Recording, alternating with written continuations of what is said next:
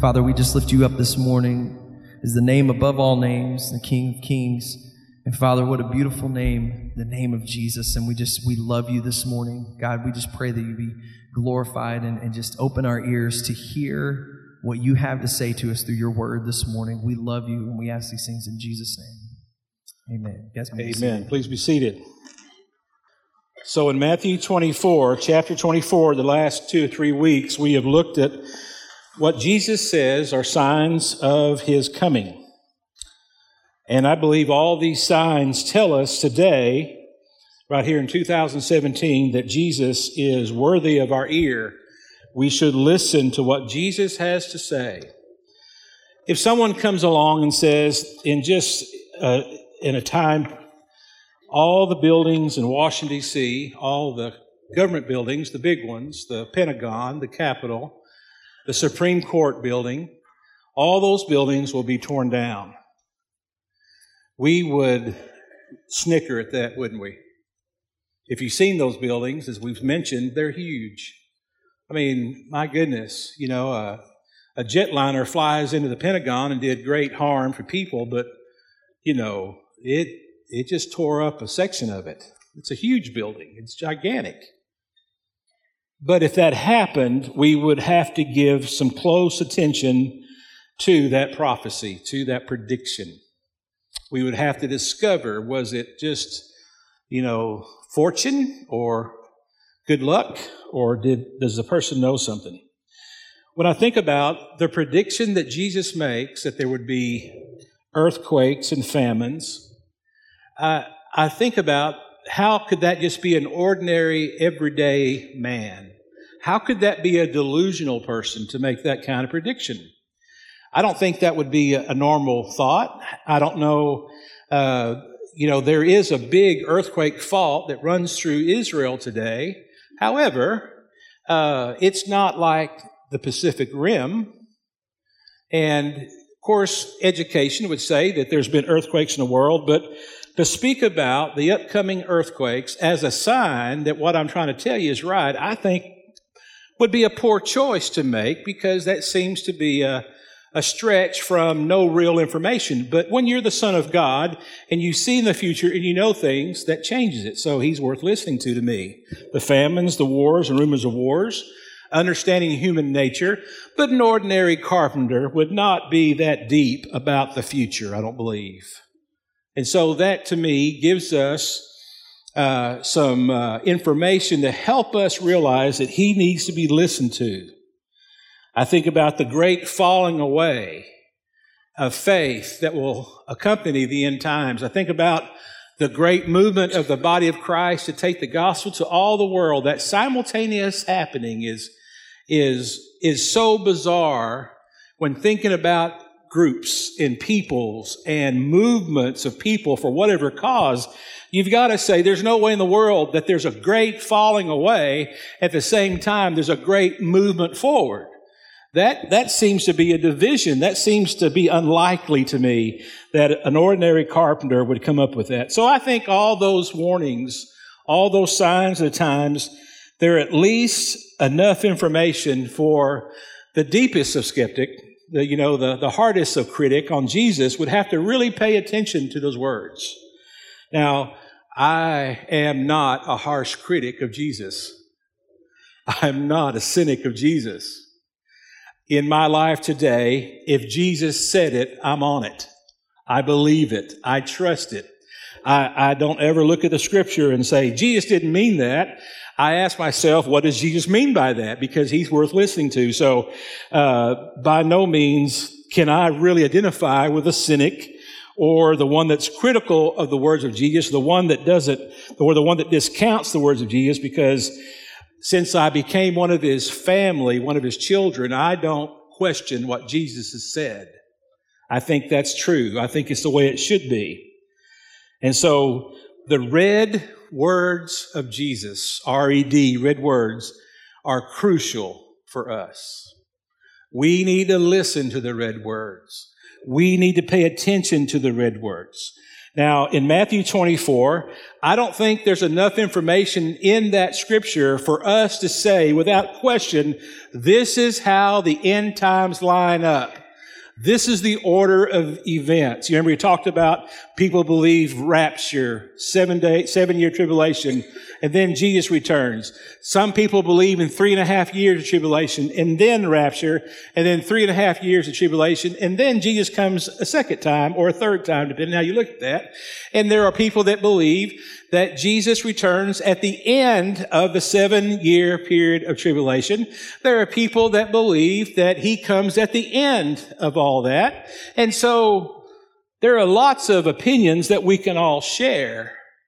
But there is one crucial piece of truth that, in my opinion, is absolutely not negotiable, not debatable, and that is Jesus is coming again. He is coming again. And his teaching about his return primarily focuses on us being ready. He wants his people to be ready. He wants people to be ready. It's important that we talk about whether or not you are ready for his return. And so we come to Matthew 25. Now, a Jewish wedding was a week-long event. I like our ways. I can't imagine a week-long wedding, man. I'd go, man, count me out. I went to a wedding last night. It was fun, beautiful, all those kind of things we love, what all happened, da-da-da-da. But I was so ready to come home. Weddings are not my thing. There's a lot of stress at weddings that are unnecessary. There's a lot of money spent at weddings that's really unnecessary. They don't spend it on the preacher neither. They got a $10,000 wedding dress and they give the preacher $25 and thank him. Dude, you gave that dressmaker $10,000 on that wedding dress and you gave me $25. That don't even clean my funeral suit. Or my wedding suit. My funeral and wedding suit are the same thing. I got one. It fit the last time I tried it. May not now. You don't know about that. But Jewish weddings were a week-long event focusing on the home where the couple is going to live. That's the focus of it. And at some point in that week, the groom is going to show up at the house. And he's the only one that's got that information. He's the only one that knows that. He's going to show up at his pleasure. He's just going to show up. Now, the bridesmaids have a responsibility to be there when he shows up, to be ready when he shows up. Now, in that part of the world, in that particular time, unlike ours, like the third world today, nighttime is dark. I mean, nighttime is really dark. Now, out here away from the city, we're becoming less dark at nighttime. But nighttime in a third world country is dark. Just a couple hundred years ago, we would get up when the sun rose. That would be our alarm clock. Well, a rooster would be our alarm clock. And we would be in the house ready to go to bed when the sun went down. That was our day. And we would read. We would not watch Netflix because it wasn't around. We would talk, and then we'd go to sleep. And we wake up and repeat that. We wouldn't go outside much because it was dark. Everything needed to be put away at nighttime. So, these bridesmaids need to be ready in case the groom shows up to the house at dark or at night. What were they ready with? Their lamps.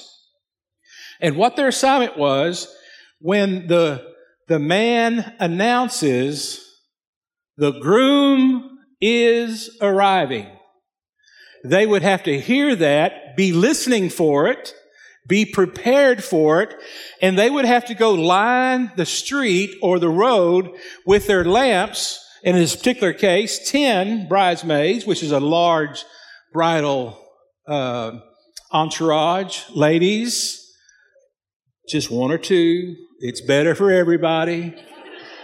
Make them all mad. You don't need that many. Let them serve cake for you. They'll like it. They don't like those dresses anyway. Okay. They would line the street and they would have their lamps burning, and the groom, after it is announced that he's arriving, he would walk between the bridesmaids with their lamps lighting the path. So when Jesus tells this parable, everybody, all the first hearers, they understand. We don't understand this. We don't understand this. We just talk about, can I wear jeans, Susan, to this wedding? Yes, Lee, you can wear jeans to this wedding. Thank you, bless you, Susan. Can I wear shorts to this wedding, Susan? No, Lee, you cannot wear shorts. Rats, it's hot outside. But this was an ongoing week-long thing. Everybody understands the happenings of the wedding. And in Matthew 25, Jesus shares this parable. The kingdom of heaven will be like 10 bridesmaids who took their lamps and went to meet the bridegroom. 5 of them were foolish and 5 were wise. The 5 who were foolish didn't take enough olive oil for their lamps. But the other 5 were wise enough to take along extra oil. When the bridegroom was delayed, they all became drowsy and fell asleep. At midnight, they were roused by the shout, "Look, the bridegroom is coming. Come out and meet him." That's where many of the songs are the midnight cry, or that midnight cry song. At midnight, they were roused by the shout, "Look, the bridegroom is coming. Come out and meet him." All the bridesmaids got up and prepared their lamps. All of them. All of the bridesmaids got up and prepared their lamps. The 5 wise and the 5 unwise. That's important to understand. Then the 5 foolish ones asked the others, "Please give us some of your oil because our lamps are going out." But the others replied, "We don't have enough for all of us. Go to a shop and buy some for yourselves." But while they were gone to buy oil, the bridegroom came. Then those who were ready went in with him to the marriage feast, and the door was locked. The door was locked. The door was locked. So you have inside the house the 5 bridesmaids who had enough oil, who prepared, who were ready for him to come at night. But those who didn't have enough oil, that had to leave and go buy more oil so they would have enough oil for their lamp for that nighttime coming of the bridegroom, they were locked outside. Later, when the other 5 bridesmaids returned, they stood outside calling, "Lord, Lord, open the door for us." But he called back, "Believe me, I don't know you. I don't know you. You're not part of the bridal group, family, assemble, whatever they call that. I don't know you. Believe me, I don't know you." So you too, these are the words of Jesus, just like there's no temple, so we need to listen to him. Just like all the signs that he gave are likely are happening. We don't know to what degree they're happening as far as multiplication. We don't know if they're increasing intensity to the point of his return, but we do know that they are increasing intensity today. There's no question the love of many is growing cold. There's no question about that today, is there? It's hard to find love. It's hard to find people that really love each other. It's hard to find, even in the body of Christ, people that understand what it means to love one another as we have been loved by God. We are learning, but we struggle with the love part. We are selfish. We are individuals. We hold on to the individual desire more than the need of Christ and the group and the mission of Christ. And so we've got to give Jesus serious attention. And here in this scripture, Jesus says, "So you too must keep watch, For you do not know the day or the hour of my return. Now, first of all, these bridesmaids, they had a lot of things in common. They were really good people. They were all there. They all were invited, and they all said yes to the invitation. Even the 5 unwise, when they were asked, will you be in the bridal party? They said, you bet. We're there for you. All 10 had gone out to wait for the bridegroom. All of them had their lamps with them. All the virgins wanted to see the bridegroom. All the bridesmaids wanted to see the bridegroom. All were in the right place at the right time. That wasn't the problem. Being on site wasn't the problem. All of them had some oil in their lamps when the night started. When the cry was cried and said, the bridegroom is coming, they were there with oil in their lamps to some degree. All were awakened by the midnight cry. All 10 of the bridesmaids got up to prepare their lamps, to trim those lamps, and all appeared to be equally prepared for his coming. I want you to know that the wise bridesmaids and the unwise bridesmaids could not really be separated by what you would observe about them. They were really good girls.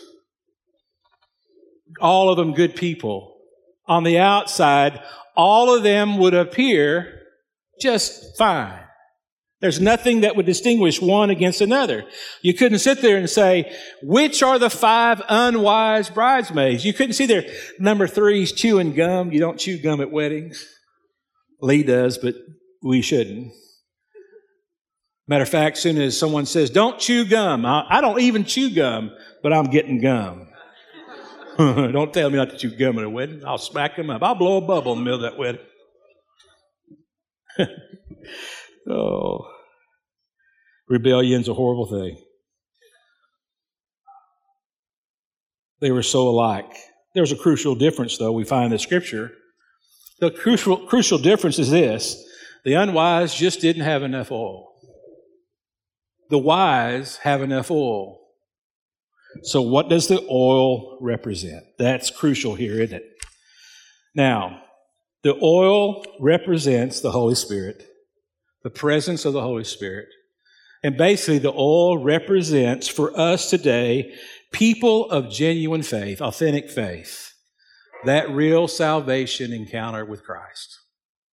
Sealed with the Holy Spirit. You just got enough oil to make it through.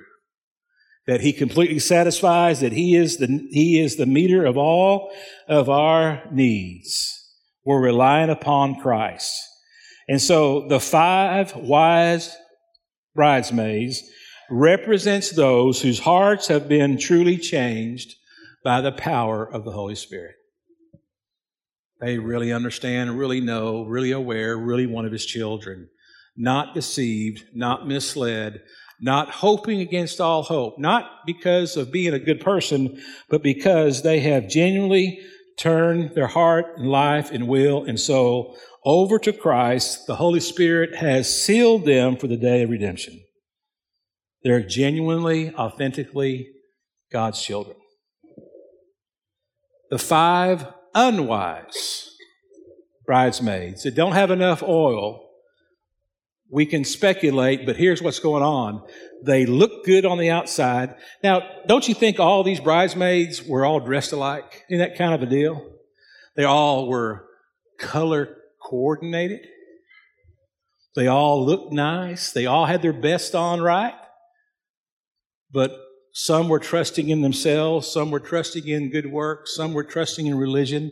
Some were trusting in the goodness of the sacrifice that they have made in life, and not the sacrifice that God has made for them. Close, but not close. Around, but not really in the middle. And so that causes us to ask ourselves, what's Jesus really trying to communicate to us today? In our setting today, I think that we can clearly say that verses 1 through 7 tell us that there are 2 groups in the body of Christ. There's two groups, and it's very difficult to tell the difference between the two groups, but there's two groups in the body of Christ. There's those who attend, those who are regular, those who meet. They all share that in common. Members of the body, members of the Church of the Crossing, actively participating a part. And they know the Lord, and they're trusting Him only for their salvation, and their hearts are His. And then there's another group. Some are attending, some are members. Some come from time to time, just like the others, but yet you have the visible and the invisible group. You have those who are members, they're friends, they're regular attenders, they're visitors. They're people that consider this their church. However, they don't have a relationship with Christ. You see, I think that this parable that Jesus is teaching us is this. Going to church is a good thing. Coming to Christ is better. Being baptized is good. Being born again is better. Giving money is good. But giving your heart to Jesus is better. Being religious, on the most part, has some benefits to it. But knowing Christ as Savior and Lord is best. And there are two groups. There are wise and unwise. They look the same, good people. But some at the end will be inside the marriage feast, and some will be knocking on the door saying, Lord, Lord, please let us in. And the response of our Lord is, I don't know you. Boy, that's a hard issue in the Scripture. Man, as a pastor, that one right there is hard on the preacher, teacher. How do you communicate that you really need to be authentically saved? How do you communicate that you really need to know the Lord? How do you communicate that Jesus said on the last day, people are going to be in a real difficult place? Horrible place. It's going to be gnashing of teeth. It's going to be great weeping, great wailing, because there are going to be people that believe they are Christian, and in truth, they're not. And it doesn't matter how long they've been a member of the church. It doesn't matter how long they've been baptized. The fact is, they were deceived in believing they had a walk with God, and they didn't. Because they weren't willing to surrender. They weren't willing to turn it completely over to Him. And I think you have this. You know, you can be a Baptist. You can be a Methodist. You can be a Lutheran, a Catholic, a Mennonite. You can be a Presbyterian. You can be an Episcopalian. You can be a Church of Christ. You can be a charismatic. You can be a Baptist-costal. You can be a Bible church person. You can be Calvinist. You can be Arminian in your mindset about things. You can even be a member of the Church of England. I think I'm still a member of the Church of England. They never told me I wasn't. When I was just a few months old, I was baptized in the Church of England. I've often thought about going back and becoming an Anglican there and telling them I believe like they do, but then slipping the gospel in every now and then.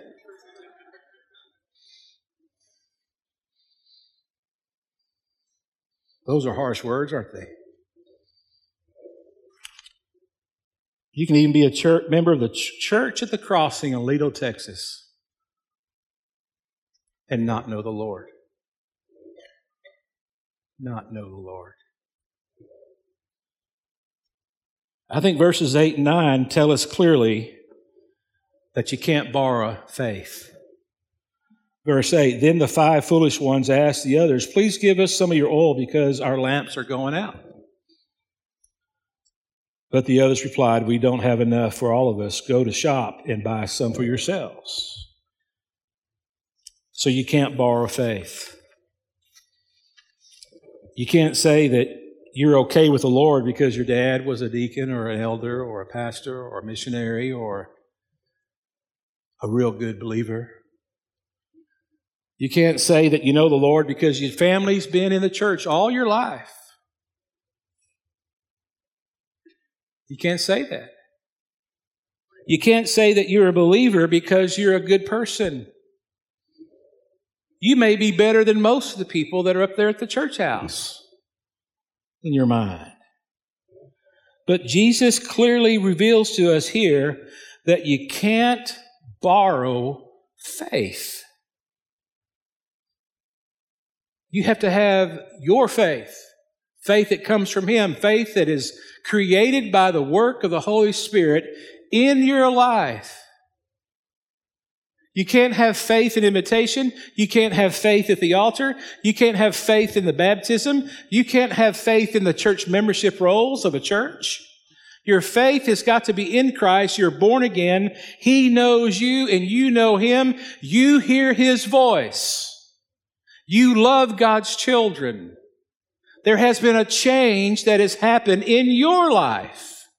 You can't rest on the faith of your mom and dad, good people in your life, just because you are closely lined up with people of faith doesn't mean that you have faith.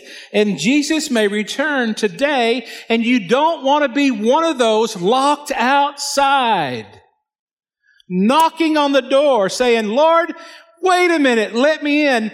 And the Lord says, move away. I never knew you.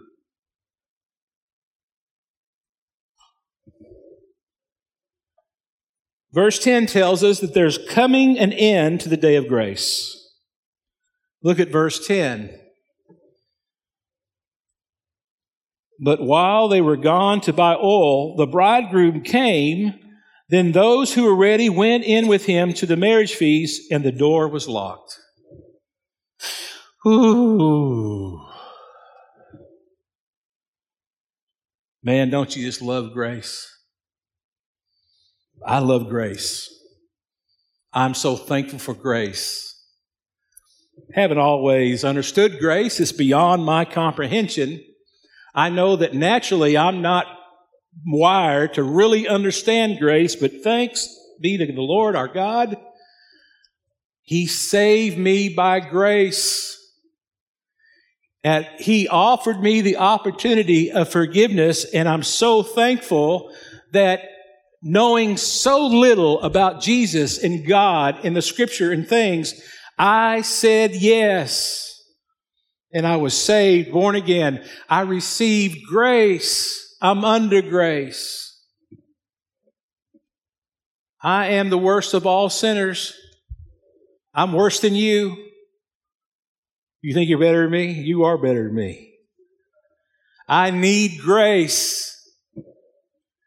But Jesus said in this parable, there's coming a time when the grace that's available today is going to be no more. No more grace. I don't know when that day is going to come. I do know that it hasn't come today as of yet, that grace is still available. But for God's sakes, listen, the one that said the buildings would be gone says to us today, there's going to be a day that the door is locked. Understand, grace is going to be ended. There's a deadline. Please, don't say, someday I'll come to Christ. Don't wait for someday. Don't wait for the right time. Don't wait until you get everything together. Don't wait until you get answers to questions.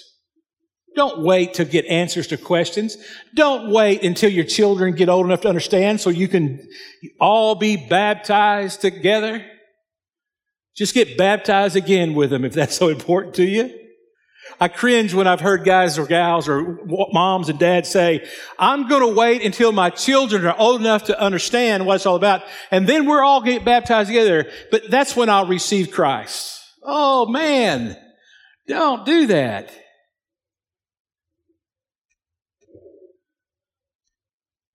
Don't say I'll repent later. The truth is, this is the truth. This is not an evangelism cliche, okay? This is the truth. If you wait, your heart may harden. and you may never come at all. That happens all the time. Your heart may harden. You're not aware of what's going to happen down the road in your life. You may be wronged. You may be persecuted. You may experience some great, horrific thing, and you're going to blame God, and you're going to be angry, and the opportunity for you to understand what God has done is lost for you. Now, the truth is, when you say no at a car dealership, it's easier to say no the next time. If you've never said no at a car dealership, it's hard to say no. Real good salesmen, they'll talk you into everything, won't they? If you hadn't said no.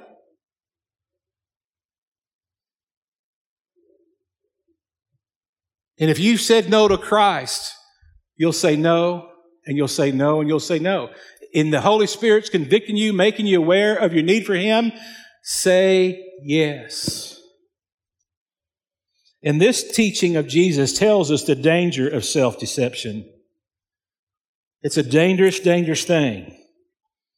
Verse 11, 12, and 13. It says, later when the other 5 bridesmaids returned, they stood outside calling, Lord, Lord, open the door for us. But He called back, believe me, I don't know you. You got to keep watch, He just said, because you don't know the hour or the time of my return, the day or the hour.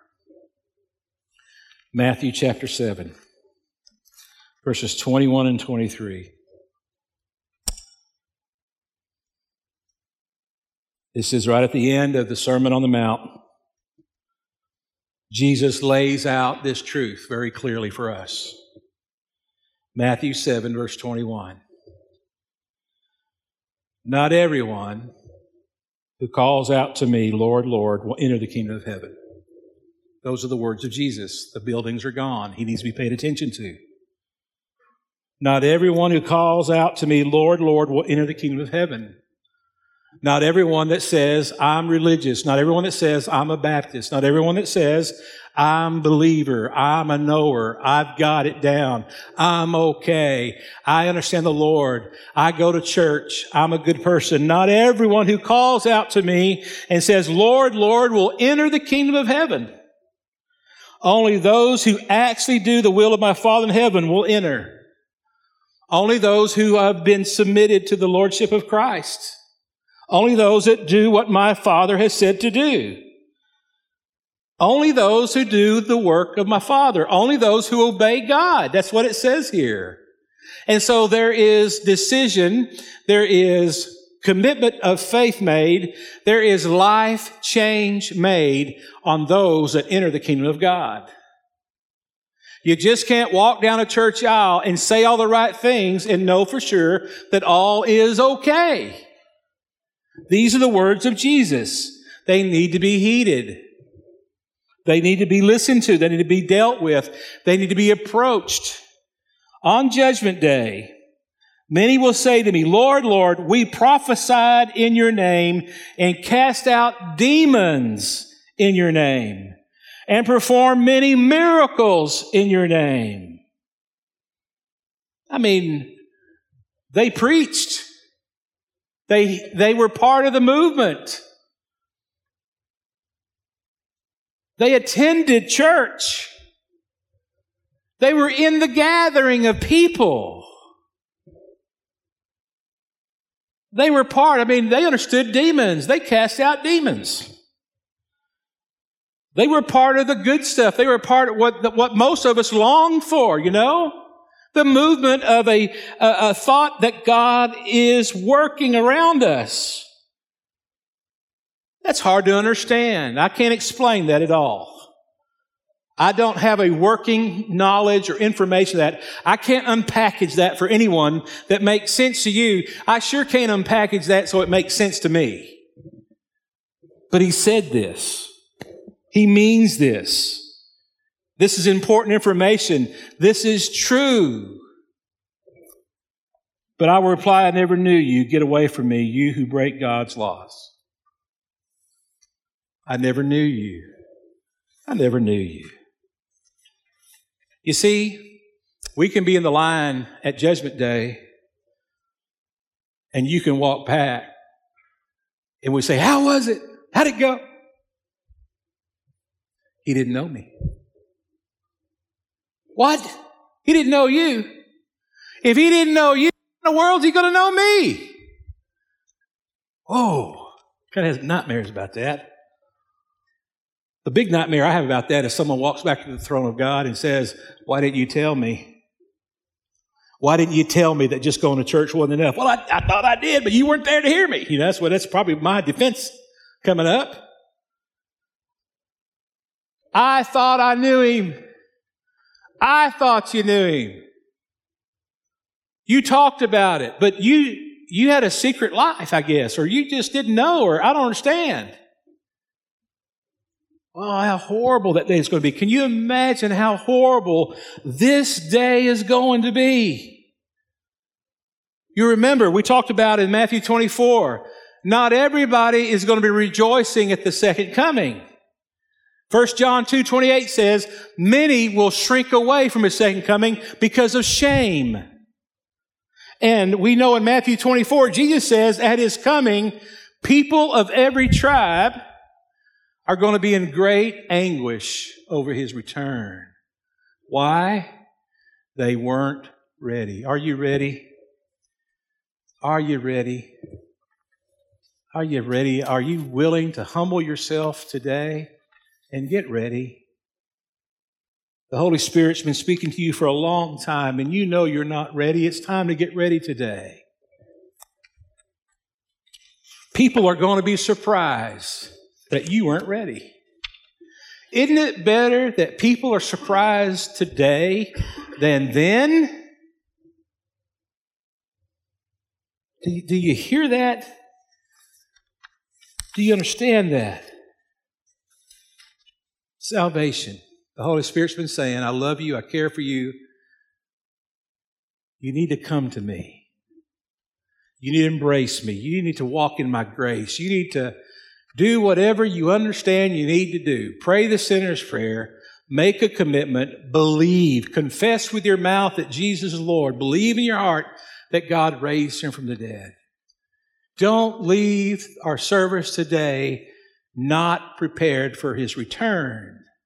You got to have enough oil in your lamps.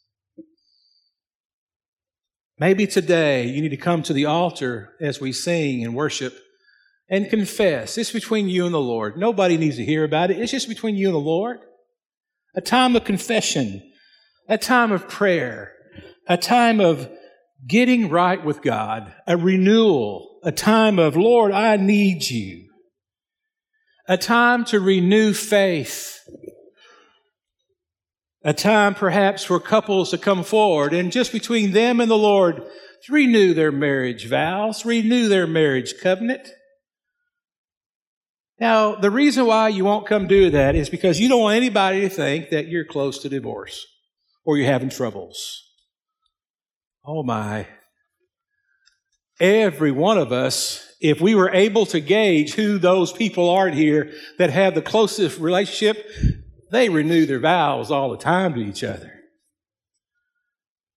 Don't let anything, don't let any image, don't let any peer pressure get in the way of you leaving the church this morning absolutely ready for the Lord to return. Whatever that means for you, may the Spirit work. I'll be at the front. I'm going to take my microphone off. Nobody will hear what we talk about, okay? No worries there. You need to pray with me? Come pray with me. You need to come and kneel at the altar and pray to the Father? Please come and pray.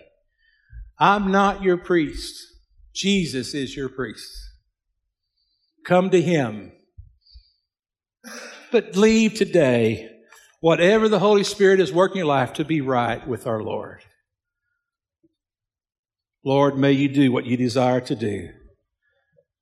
May you come. May you renew us. May you regenerate us. May you make us aware of the deadline that's to come. Lord, we may not have been faithful to do the things you've asked to do. And so we need a shot in the arm today. We need the Holy Spirit to remind us of our assignment, of our commitments that we've made, of the promises that we've made to you. Maybe we need to come and pray and strengthen our family today. Maybe it's just coming and praying for someone. Maybe, Lord, it's being intentional with what you've called us to do and be. I lift up your people to you today, Lord, and I ask, Father, that you work in our hearts. In Jesus' name, amen. Please stand and sing together and come to the altar and prepare yourself for the Lord's return.